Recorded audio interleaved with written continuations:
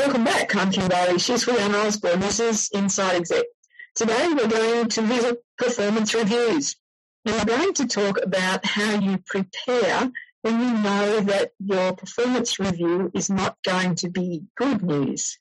And so you already know that it's not going to be good news for whatever reason. How do you prepare for that?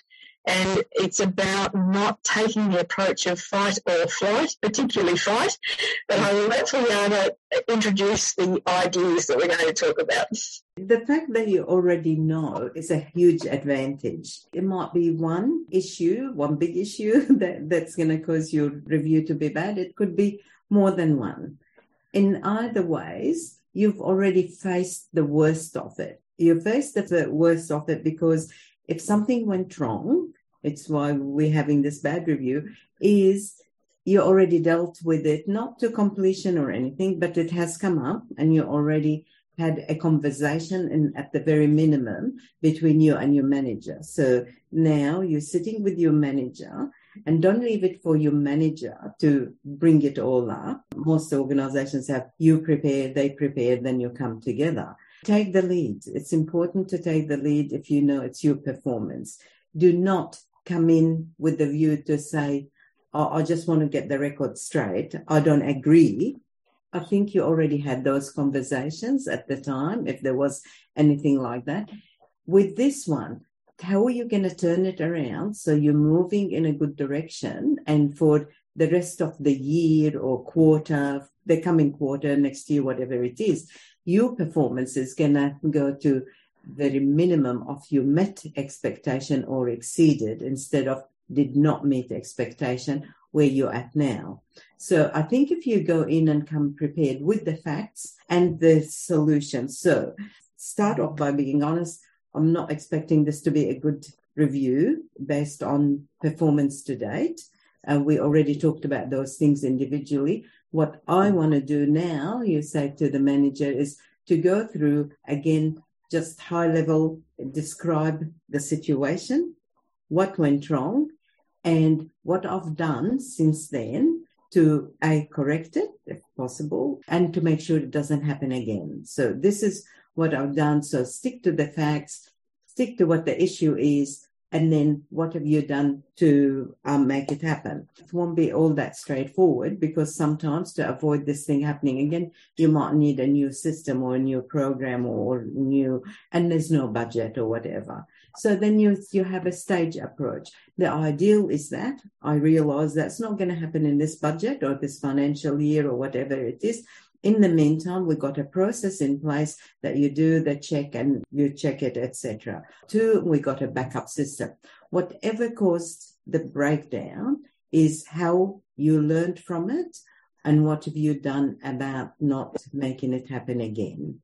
Do not go into, I don't have the resources and it's not my fault and all of that. That's been and done. Show the person that you are, and they should know that anyway, because you had those discussions, but sometimes too many things happening. So it's your job to summarize it. As I said, what were the issues that caused your performance to be below average? What caused it? What have we learned? What have we done about it to that? Some of it could be as straightforward as training for you and your team. You're taking the rap for the team, but it's for you and that. Some of it could be bad communication, sometimes being, set the bar too high to start off with and you missed the key piece that was going to take a lot longer, etc. So identify those, show them, and show where not again.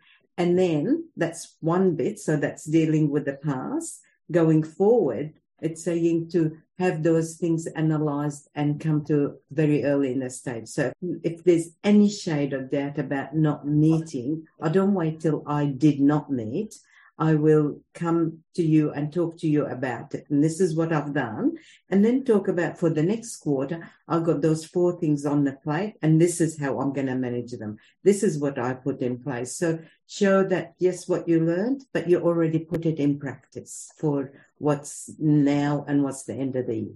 My concern is that you might come across someone who point blank says, I don't agree with the performance review. I don't think that I have not met the expectations and I don't accept what's being said, and also that they want to live in that past moment. They're not interested in moving forward because perhaps they don't believe that they will ever meet expectations in their eyes, and how you manage the defeatist attitude that comes in and says, well, you're always going to think about me this way. I'm never going to move past the fact that I didn't meet this deadline.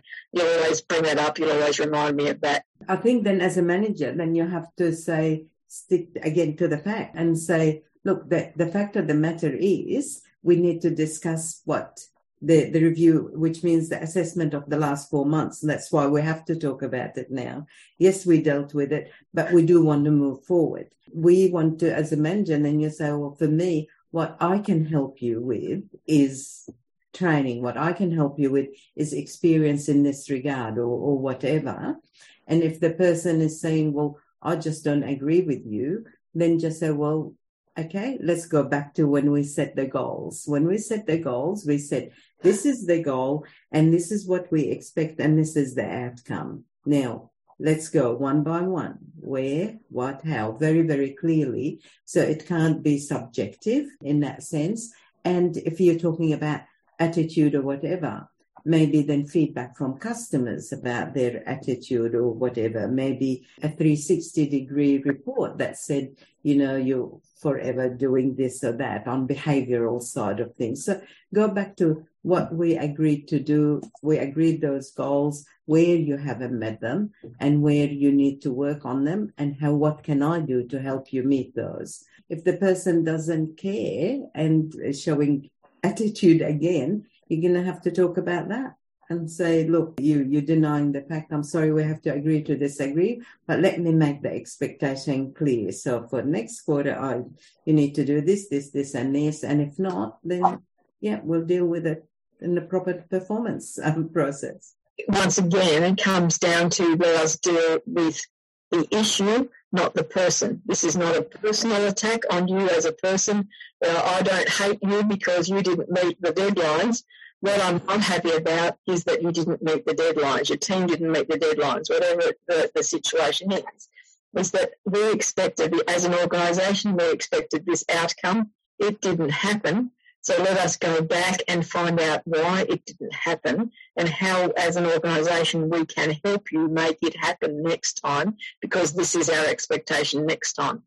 Don't care about you. And sometimes you have to say the words. You have to say, this is not about you. This is about this activity, this task, this outcome.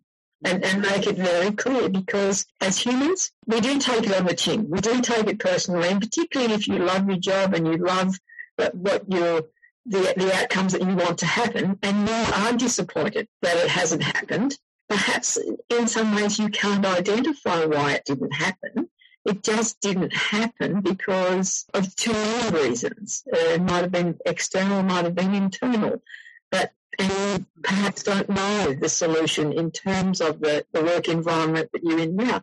You know, if we go back to the beginning of 2020, there were lots of people who would have had goals or targets that they had to meet. See, I didn't want to use the goals word. They had targets that they had to meet.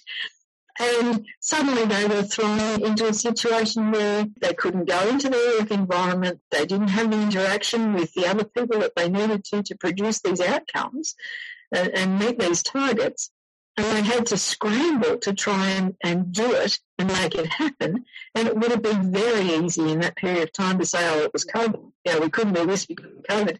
And it did for a long time get used as the excuse. We can't deliver this or we can't do this because of the problems that we've had with COVID. You know, there was distribution issues and transport issues and all sorts of reasons why things were not happening and were blamed on COVID. Some of it was true, some of it wasn't. But in that environment, as a manager, you have to recognise that, yes, that there are threats that are outside of your area of influence. And so you have to just acknowledge that that's the case and move on and readjust. But in the adjustment, you need to bring in the resources that are expected to meet those targets so that they are part of the solution. Once again, we're talking about being part of the solution, not part of the problem. So it's about looking at the task, looking about what the resourcing is, and you as the person who hasn't met the target are part of that resourcing, and ensuring that if you need extra resources, whether or not you think they're available, that you identify them. And so that discussion can also happen about how the resourcing is going to happen, or how you have to get around the fact that that can't be resourced, as Fiona talked about. In the end, it is very focused, the discussion, on the outcomes and on the ways that the outcomes are going to happen, and when the progress towards those outcomes is going to happen. So it might be that if you're the one who's subject to the poor performance review, that you say, well, we've agreed, the organisation generally only checks about once every 3 months. That doesn't work for me in this situation, because I need to be able to identify earlier in the process that I'm not meeting the targets. I'm not going to get there for whatever reason, and start to think about a change in the process, because nothing is set in stone. Everything can be changed at some point. So even if the organisation says we only do reviews every 3 months of progress because we haven't got the resources to do it any other way, as someone who is part of that process, you can say, well, yes, the organisation's not going to check for every 3 months, but I need to do it every week. And so I've set up something for myself. It's taking responsibility for the solution. So I will do it myself so that I know where I am, so that if at the end of 6 weeks I can identify that the shortfall is getting bigger, then it's like looking at a clock and saying, well, after 24 hours, it's running 30 seconds late, it's running a minute late. You know that things are running late, and you're not giving yourself the opportunity to pick up the slack. You have to identify it to someone else and say, I haven't got the resources, we are already running late. I know I'm not supposed to report for another 6 weeks, but I need to tell you now.